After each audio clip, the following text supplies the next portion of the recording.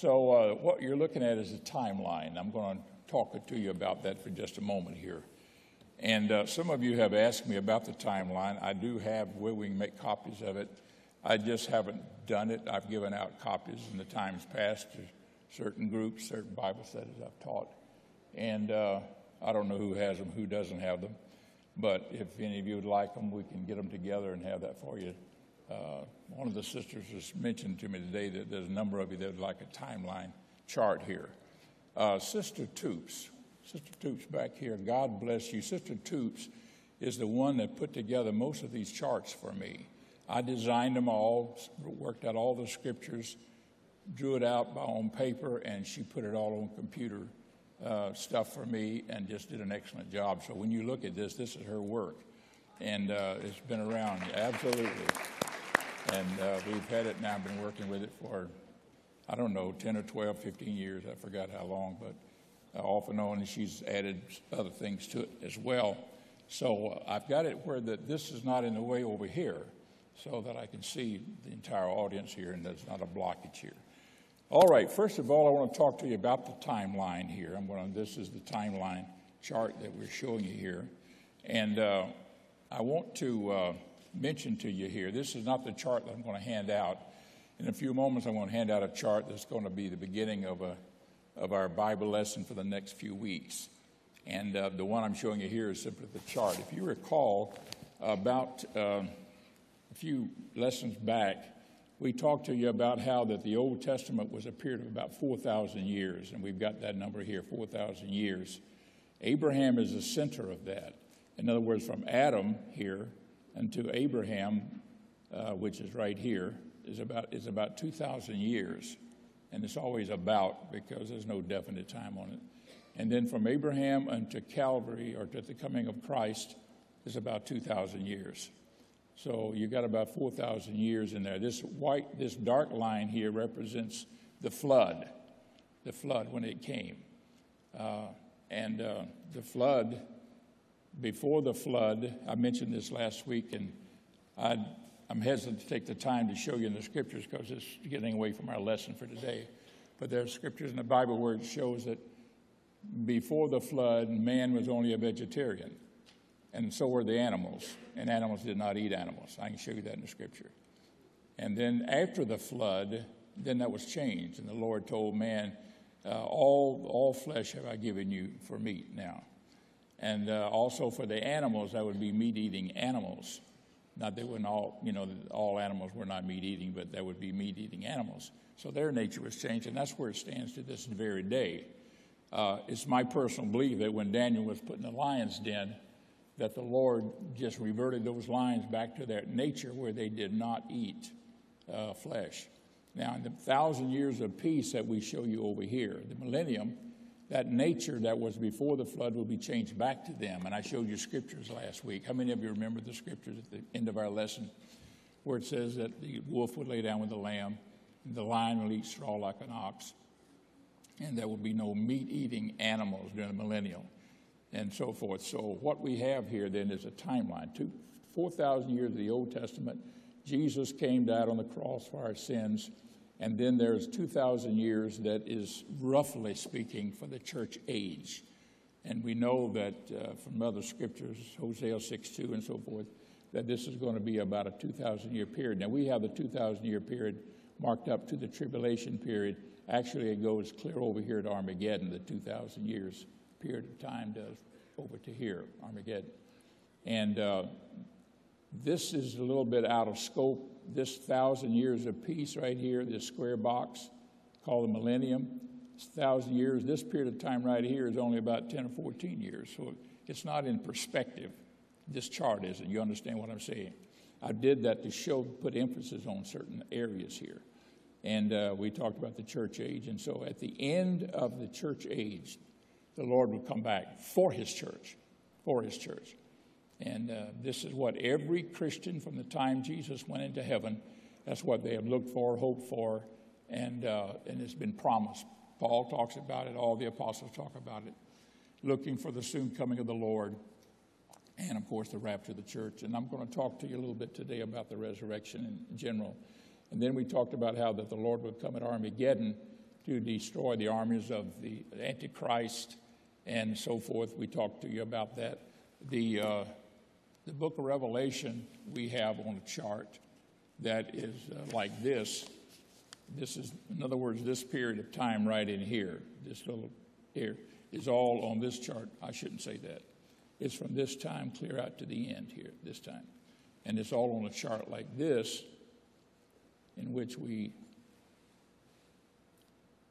show the book of Revelation. And this is the first part where there's many judgments of God that falls. And from this point on here, this is called Daniel's 70th week. From this point on, the Lord deals with the Jews only, no more Gentiles saved. And it's during this time that the Antichrist really roams for the last 3.5 years. This is a 7-year period. It's broken up into 2 3.5-year periods. We've already talked about that.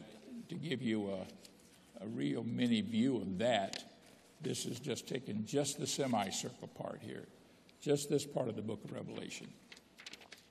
And I started bringing you up to speed here with everything. This is the first 3.5 years where the 2 prophets turn the hearts of Israel back to God, and then they are killed. Their bodies lie on the streets for 3.5 days, and then they are resurrected and caught up, revived, and then they ascend into heaven.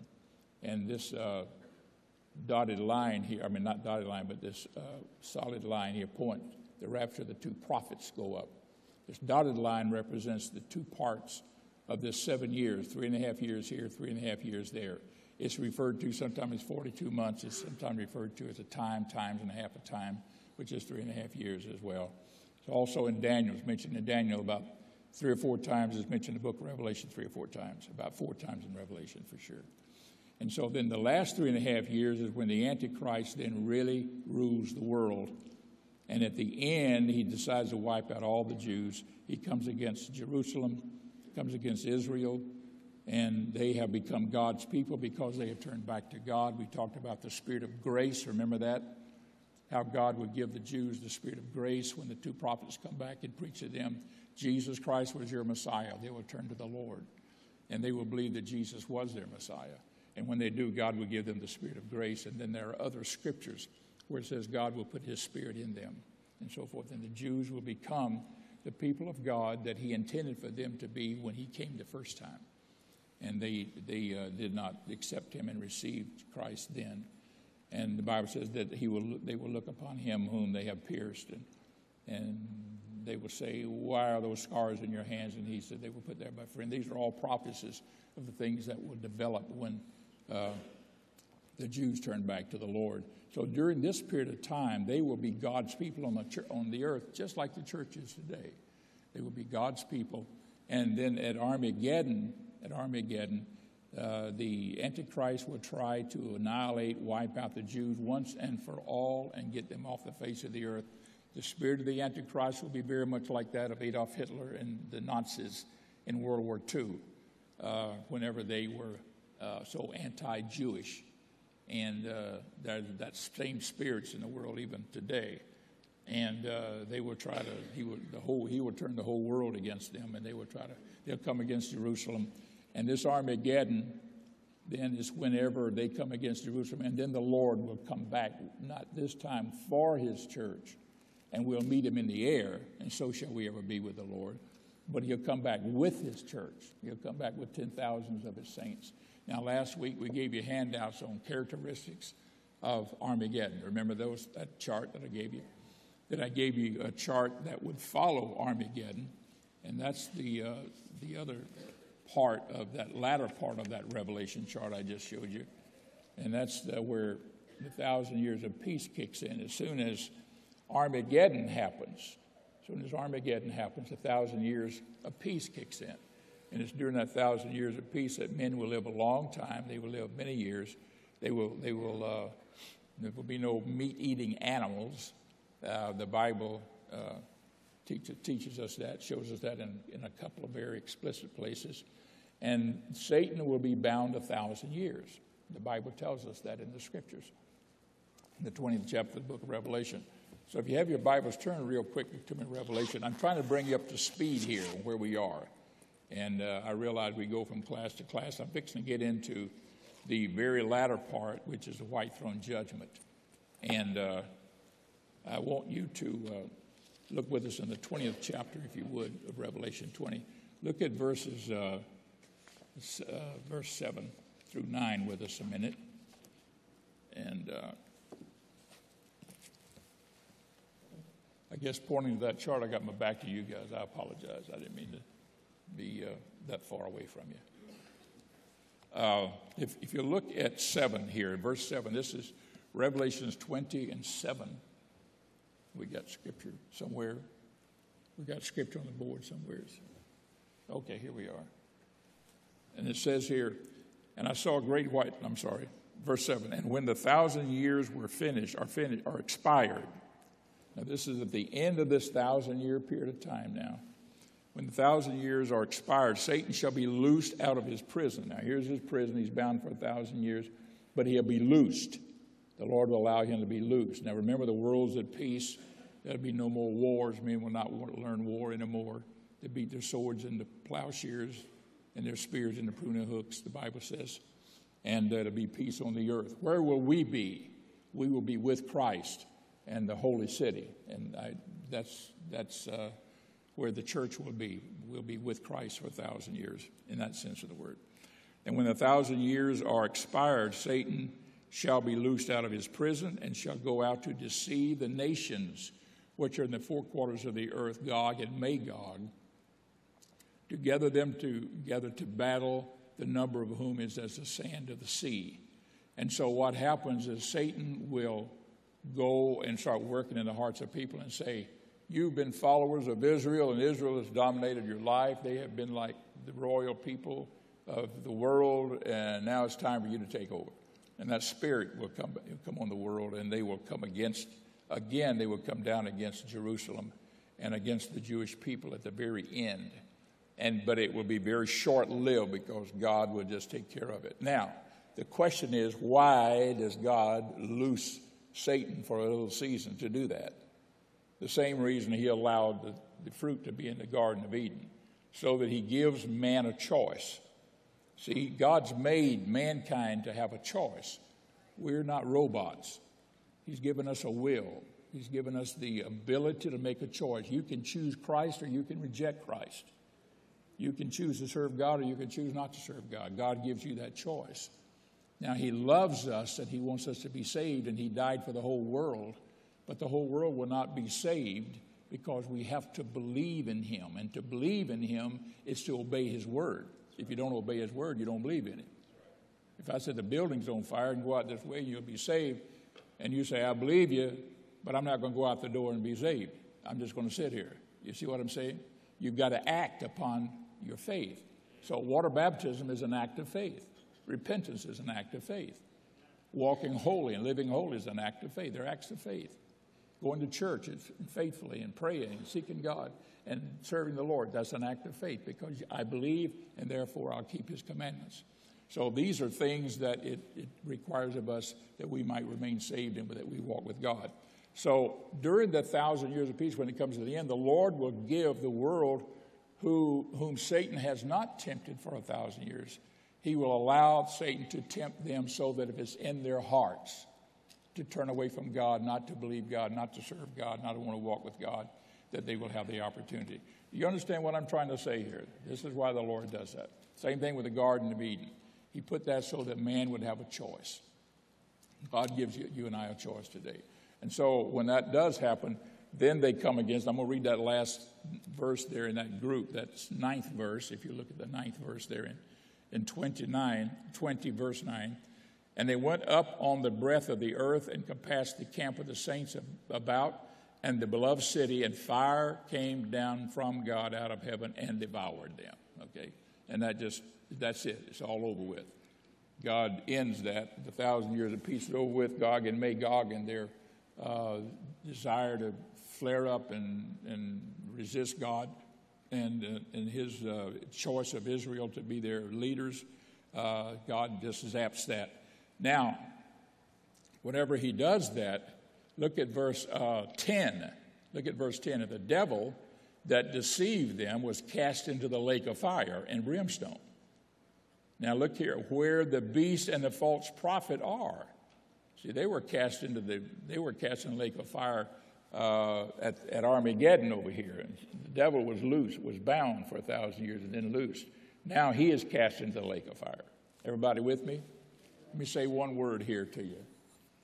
Man, I got so much to talk to you about. And I'm not even beginning to get really into it today, but just stay with me on these lessons I've got in the next few lessons. I'm going to give you a handout in a few moments. But if you will walk with God and serve the Lord, God has some great and wonderful things for the church. We are the most privileged people in the world. And sometimes the devil would like to make us, and especially young people, feel like you're missing out on so many things. Folks, that's not true at all. This is the greatest thing that God ever gave to the earth, is called the kingdom of God on earth. Kingdom of heaven, that's the church. Praise the Lord. And God wants us to love him, serve him, walk with him, and believe in him and trust him. And God has great things for those who will love the Lord. Amen. It says here where he cast in the lake of fire where the beast and the false prophet are, and shall be tormented day and night forever and ever.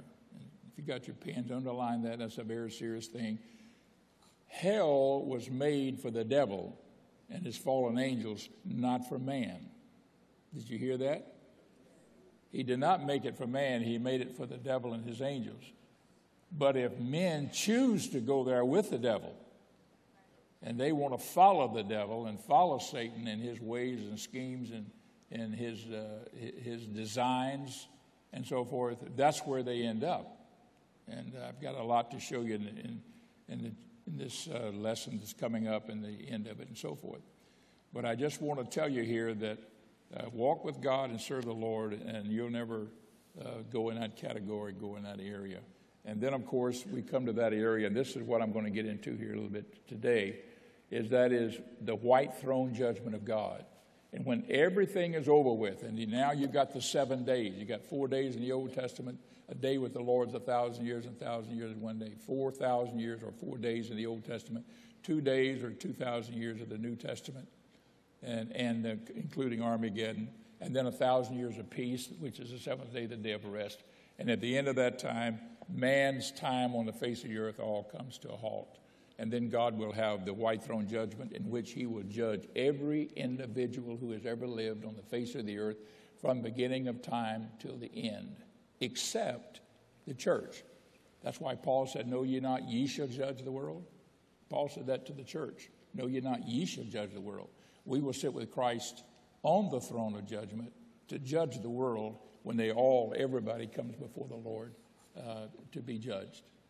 You know how we will judge the world? We won't say, "I think he ought to go to hell. I think he can, he don't have to go to hell." That's not the way it's going to be. The Lord will use us as a testimony. As a testimony. Somebody will say, "Lord, I worked at Harris back in 2015 to 18 or 17. I worked at a place called Harris in Palm Beach, Florida, and it was impossible to live for you working in that place." And the Lord will say, "I got this person, that person, that person that worked at Harris, and they were a child of the King. They lived for God and served God, and they did, and here they are." Bang, they stand, and we stand up, here we are. And he says, if they could have, you could have. Praise the Lord. You could have lived for God.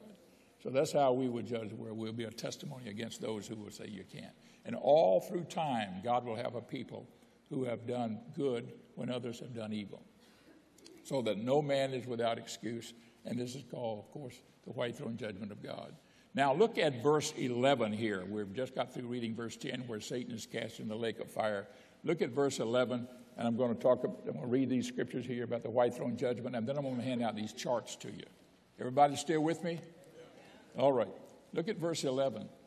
"And I saw a great white throne, and him that sat on it, from whose face the earth and the heavens fled away.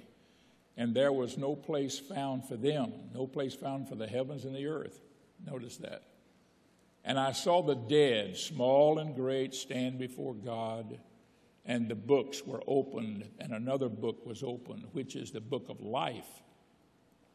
And the dead were judged out of those things which were written in the books according to their works. They were judged out of the book. It says that they were out of the books open, and another book was opened. This is the other book. I believe, this is my personal opinion, but I believe this is the other book. They'll be judged out of the Word of God, you know. God's Word is God's revealed Word to mankind. There's a lot of things about God that we do not know and never will know until we get to heaven. But what He has let us know is in this book. Praise the Lord. Thank God for the Word of the Lord. So it says here that they will be judged by the books that were open, and another book was open, which is the book of life. I'm sorry, the other book is the book of life. The books is the Bible. I'm sorry, that's what I meant to say. And the dead were judged out of those things which were written in the books according to their works. Okay. Now notice here at the end of verse 12, according to their works, verse 12. And then look at verse 13, at the end of verse 13. It said, be judged every man according to their works. There's no faith involved here. This is all works. This is the end of time. It's way over here at the white throne judgment. Amen. Now, everybody still with me here? I'm going to hand out some charts and just charts to you in just a moment. But this is the white throne judgment we're going to be talking about. This is an extensive lesson I want to talk to you about here. But I want you to look at verse 6 for a moment. Back up to 20 and 6. If you look at verse 6, it says, blessed and holy is he that hath part in the first resurrection. Blessed and holy is he that hath part in the first resurrection. On such the second death shall have no power. Now, back up, I guess I should have read the 5th verse first. Look at the 5th verse. But the rest of the dead live not again until the 1,000 years were finished. This is the first resurrection. That first resurrection is the one that follows on verse 6. Blessed and holy is he that hath part in the first resurrection. So there is the first resurrection, and then there is the rest of the dead who are judged after the 1,000 years of peace. Everybody still with me? And that first resurrection is what we call the rapture of the church. And that's why there's going to be a rapture. And whenever the Lord established the kingdom of heaven on earth, and he said, I go away and I'll come again and receive you unto myself, then all the apostles knew the Lord was coming back. And that has been the message, or one of the messages of the church ever since for 2,000 years. The Lord's coming. And it was spoken of extensively, and I'm going to refer to that here now. Okay, I'm going to give you a new handout here today, if you will. And this is called Understanding the Resurrection. And I'm going to have you, brethren, if you would, to pass these out to everybody. This is what it'll basically look like. Let's see if I got everything.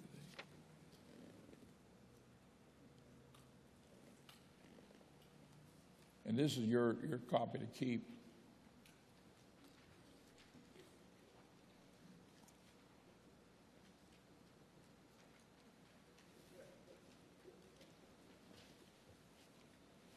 Now I'm going to give it an automatic focus here to make sure we're focused real clear. I'll make sure you got that. And what I'll do is point to this on the board screen up here, and then you can look on your own chart there. And that's for you to keep there. Understanding the resurrection, there's a lot there, and if you go trying to figure it all out now, you'll be as confused as a termite in a yo-yo. It'll be the scriptures there and so forth. I'm going to go through this, and I will not be able to cover it all today. I can assure you that, because I've taken time here to sort of recap some things. But this is a wonderful understanding here about the resurrection of the Lord and so forth. I'm going to point out things. I'm going to start way up here in this top left-hand corner where it says body, soul, and spirit, 1 Thessalonians 5:23. Everybody see that? I got my pen pointing right to it on the paper there. And if you look on that place there with me and turn to the scriptures, to that verse of scripture here, 1 Thessalonians 5:23. Now here's what the Bible says about us, about a human being. verse 23. Everybody with me now? Have everybody got their copies? Or pretty much? All right. Look at verse 23. And the very God of peace sanctify you wholly. And I pray, God, your whole spirit and soul and body be preserved blameless unto the coming of our Lord Jesus Christ. Now understand that the apostles, when they wrote, they all believed Jesus was coming back in their day. And every generation that's lived has believed that Jesus is coming back in their day, because the Lord gave no time for that. He gave no time. So it's always relevant. And so he says, the very God of peace, sanctify holy. I pray, God, your whole spirit. Notice here that we are made up of spirit, soul, and body. Everybody see that? We're made up of spirit, soul, and body. If I can use this little guy in the red suit here for just a moment. This is man standing on the earth. Whenever we die, our body is put in the ground. This is the grave. And our soul and spirit goes back to God, and I'm going to give you a scripture on that in just a moment. It goes back to God who gave it. Now, the soul is the person you are. Your spirit is your life. Your spirit is your life. Your soul and your spirit are always together. And whenever your spirit leaves the body, you're dead. The body is dead. But the soul is the individual you are. It's your own individuality. And the spirit is the life. Anything that's spirited is lively. And the word spirit and life and both comes from a Greek word pneuma, which means it can mean breath, it can mean life, it can mean spirit. Depends on how it's used in Scripture, but it comes from a Greek word pneuma. And so the Bible says we're a body, soul, and spirit. Excuse me. Boy, you heard that, didn't you? I didn't shield that, I'm sorry. Anyhow, so we're a body, soul, and spirit. And when a person passes away, I want you to look at Ecclesiastes 12:7. Now, Ecclesiastes, especially the end of Ecclesiastes is a book about the sort of the riddle of life. It's a very interesting book. And when you come to the end of it, it sort of talks about when we die. That's what verse 12:5 says, because man goeth to his long home. And then finally in verse 7, everybody with me on that verse? Then shall the dust return to the earth, that's the flesh, as it was, and the spirit shall return unto God who gave it. Everybody see that? It returns unto God who gave it. And this is letting us know then that the spirit goes back to God. This is also found in I think it's in another verse of Scripture. I think I've got it. In Ecclesiastes 3:21, it speaks about the same thing, only it simply says a man's spirit goes upwards where the spirit of animals goes into the ground. So your spirit and your soul goes back to God who gave it. Everybody with me on that? So it goes back to the Lord, and God then disperses it and places it where he would have it done. And this is our spirits going back to God here. Now, before I go any further here, I want to talk to you here also about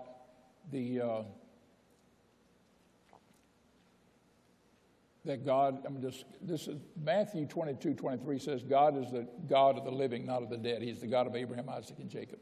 He said he's the God of the living and not of the dead, which means that while their bodies may be in sepulchers, they are still alive somewhere with God, okay? And then in Philippians, if you look at these two verses, these are confirmation scriptures to what I've just given you up here. Look in Philippians 1:23 for a moment. Just stay with me on this little small area before we get into the big chart, the bigger part of it. This is where Paul speaks about himself passing away or dying. And this is what he says in Philippians 1:23. You'll see that on your chart there, 1:23.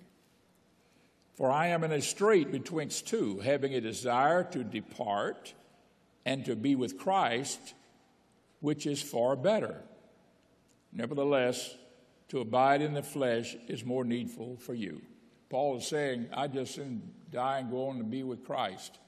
But his idea and his concept here is not that he just die, but that he would be with Christ. Okay? Now, he says that in another place as well. I want you to look at 2 Corinthians 5:8. 2 Corinthians 5:8. I'm just confirming the fact that we have a spirit and a soul, and a spirit and soul goes back to God who gave it. Verse 22 and 11. I'm sorry, it's the wrong verse. For 2 Corinthians 5:8 is the one I meant to go to. Okay.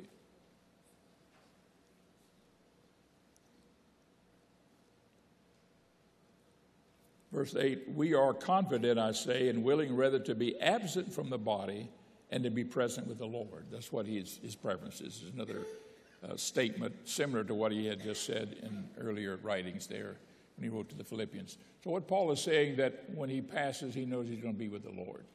Everybody with me together here. We're all together. Okay. So God is we have a body, soul, and spirit. Our soul and spirit goes back to God who gave it. Praise the Lord. Now, I'm going to switch on you here for just a moment. I want to talk about these three people you see here. You see an H, you see an R, and you see a W.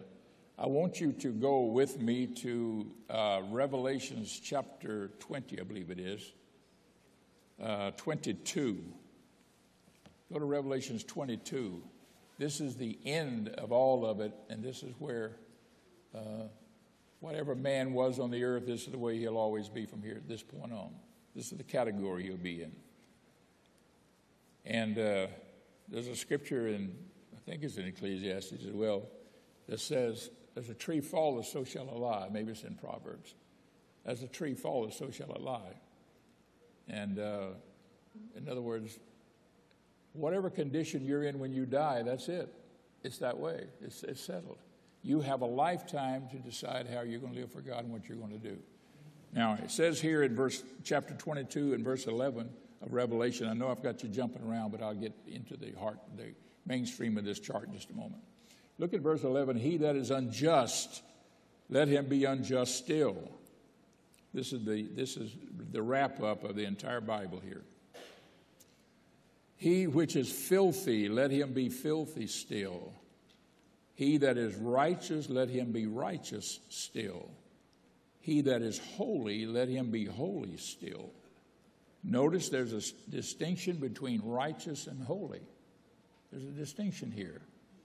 Now, there's a distinction between the wicked in the sense that some are unjust and some are filthy. There's two types of wickedness. One is just filthy wickedness. You know, a guy gets drunk and he gets out in the street and he curses and swears and carries on, and lives like the devil. And another guy would beat his mother out of her last dollar. He's just a swindler. He's crooked. He's crooked as a barrel of snakes, have you ever met anybody like that? He may not even get drunk. He might even not smoke cigarettes. And you look at him, you can dress up in a nice suit, but he's just as crooked as a barrel of snakes. You understand what I'm saying? I mean, the guy would, he's just cheat. He's a sneak. That's an unjust sinner. And then there's a sinner that he's just an old sinner and he knows it and everything, and he doesn't even try to clean up it. He's just wicked and mean as a rascal, he can be. So I'm just trying to give you a picture here, but they're both wicked. They're both wicked. It's just different types of wicked. Some people are a mixture of both, real bad. Some people are a mixture of both a little bit. But everybody, praise the Lord, before we're saved, has got all these traits in us, I'm sure, in one way or the other. Thank God for his grace. Isn't that the truth? Thank God for the blood of Calvary. So in the end, when it's all said and done, there's three categories of people. Now, I've got those categories of people listed here. There's the holy, the righteous, and the wicked. The H stands for the holy, the R stands for the righteous, and the W stands for the wicked, okay? Now, the holy are made holy by the Holy Ghost. They're made holy by the Holy Ghost. The Holy Ghost makes you holy. We cannot make ourselves holy. We can be righteous people, but we cannot make ourselves holy. This is why the Holy Ghost is so important, people, in our lives. The Holy Spirit of God. And it prepares us for the coming of the Lord when he comes back for his church. Because the Holy Spirit, Holy Ghost, same thing, must be inside of us. It must be in us.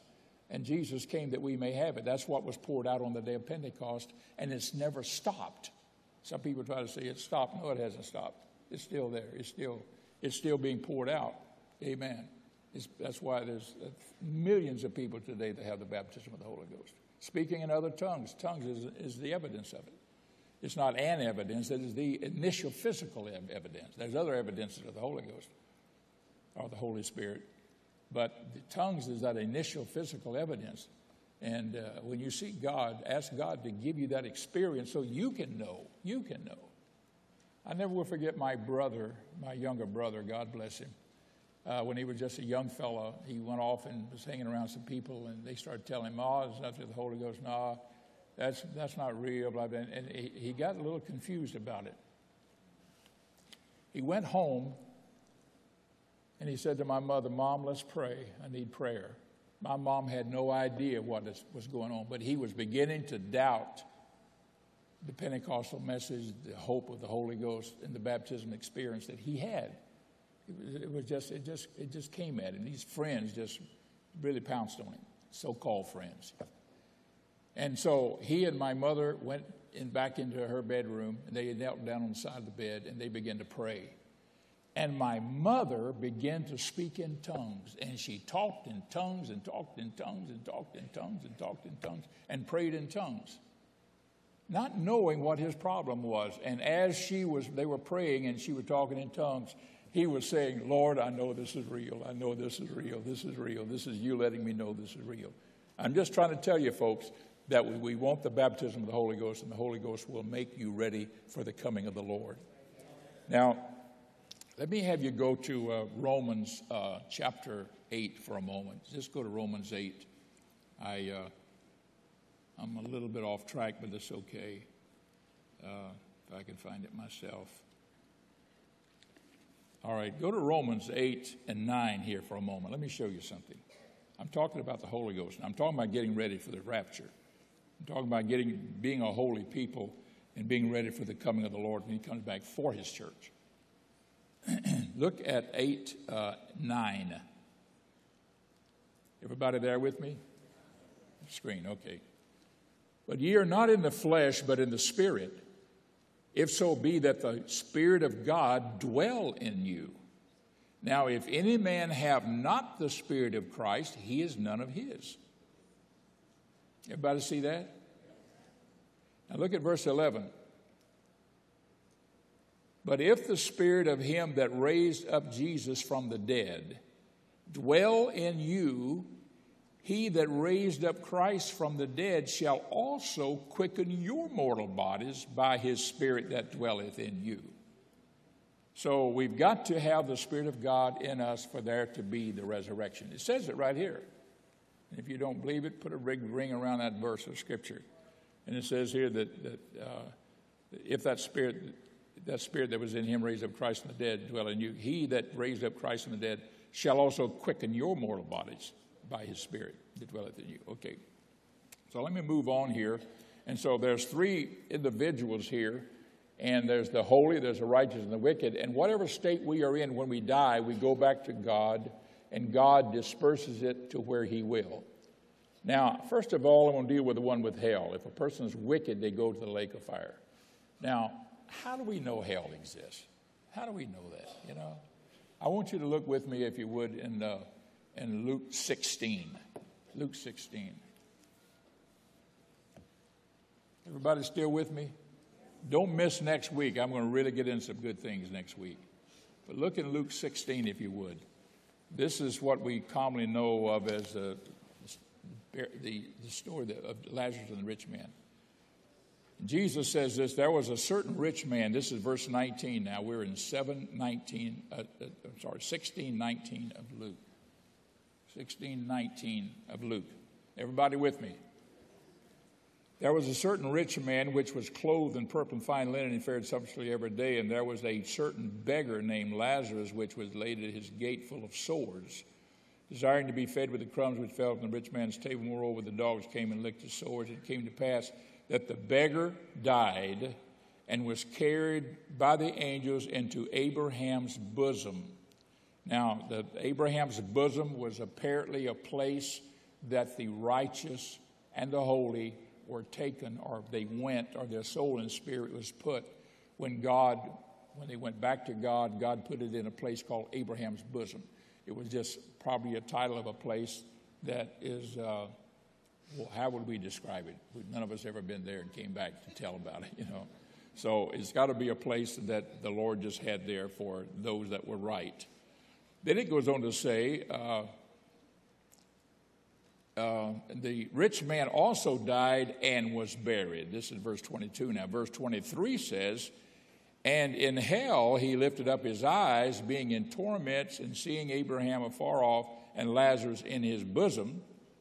He cried and said, Father Abraham, have mercy on me, and send Lazarus that he may dip the tip of his finger in water and cool my tongue, for I am tormented in this flame. All right?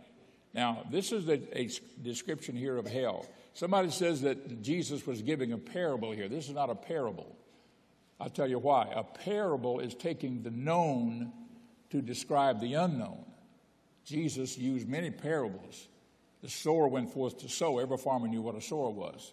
The fisherman cast his nets out and caught fish, pulled them in, blah, blah, blah. And everybody knows what fishing is all about. That's a fisherman. A woman needed some bread. She put leaven in the bread. Every woman knows what that's all about. You see what I'm talking about? So all in the scriptures, the Lord, the man, the master of a house, went off on a far journey and left all of his goods with his servants, and he went away and came back again and said, what did you do with what I gave you? So this is all things that were common knowledge, that he was giving them knowledge of spiritual things about God, the kingdom of God. Now, when you come to this is not one of those cases, because, you know, the Lord was actually revealing here that there is a hell and that there's a place of fire. And he says, in hell he lifted up his eyes, being in torments. And some people like to say, oh, the hell is the grave. Excuse me. The hell is the grave. Well, in the grave there's no fire and, you know, and torment and all that kind of stuff. It's in hell where he is. So when the rich man died, his soul and spirit was put in hell. And he's to abide there until the white throne judgment, in which God will come back now and judge the whole world that's ever lived. And so you say, why would God judge him if he's already judged him and put him in hell? Because God will give every soul that's ever lived a chance to redeem himself if he wants to or wants to try. But God already knows the answer and the end of it. And I'm going to give you the end picture here when I get on down through this chart. Now, the person that God takes back to heaven here, he was put in Abraham's bosom until after the cross. The cross seemed to have changed things. Let me just say one thing here. I'm adding a lot of things because I know my time is gone now. But let me just say one thing here, folks. Somebody says to me, is there a literal hell? If there is no literal hell, then what there is, that whatever it is spiritually, that where our human minds cannot grasp or comprehend, it's something worse. And God used the worst thing in the world to let us know that it's a terrible place to go to. You understand what I'm saying? If the hell is not a literal fire, it's got to be something very bad spiritually. Same thing with heaven. Let me just reverse that. They said, is heaven really streets of gold, gates of pearls? It doesn't matter to me whether it's streets of gold, gates of gold. It doesn't matter to, you know, is that really what heaven's all about? Is that the New Jerusalem? If it's not that, it's something better. That there's nothing in this world to describe it. But whatever it is, if life in this earth can be good, what do you think God has prepared for those who have loved him and faithfully and walked with him and served him? Praise the Lord. So just remember to serve God and live for God and work and love the Lord. And when I come back next week, I want to talk to you about the resurrection. I'm going to get into the resurrection of the holy. I'm going to talk to you about the rapture of the church, the coming of the Lord, what the Bible has to say about it, the hope that we have, and why that you do not want to lose the hope that God has put in our hearts, folks. I'm speaking here to an adult class. Listen, amen. I want to say this to all of our men. Men, stand up for God. Be bold for the Lord, especially all you men. Be bold for God. We really need that in these last days. And I'm going to turn this off now. And we really need for a lot of boldness in the Holy Ghost. And Thanksgiving is coming up. I got in my Bible here some Thanksgiving scriptures. Before you eat, Take a little time to read a scripture or two. Give God thanks. Don't just thank you, Lord, for this food, bless it, and let's eat. You know, oh, man, and stuff. Don't do that. Just say, God, we thank you. And this is what Thanksgiving is all about, because America, folks, is losing that. They're losing. What's Christmas all about? How many manger scenes do you see anymore, you know? I'm just saying we're losing what all these things are all about. Thank God that God has blessed America. God has blessed the church. He has blessed us that we are able, praise God, to send missionaries all over the world to do all these things. But I believe time is running out. Did you know there was a satellite, or there was something hit the earth out of heaven yesterday? How many of you know that? Did you know about that? It was up in the north. Yeah, I see a few hands. They saw it in Russia, and they saw it over in, I think it was in Finland or Norway or somewhere up in the northern part of Europe. Praise the Lord. Let's stand together and pray. The Lord's coming soon. Hallelujah. And you're a wonderful group of people, and we are leaders of this wonderful, all of us, we're leaders for mankind, for their hope and salvation. There's a lot of people out there, folks, that's hungry for God. They're looking for God. They're trying to find answers, and you and I have them. Let's pray together. Jesus, bless this congregation. Thank you for your word. Thank you, Lord, for the wonderful Spirit of God. Bless the morning service, Lord. Pour out your Spirit upon us and give us all, Lord, that wonderful spirit of praise and worship and glorifying your name. In Jesus' name we pray. Amen.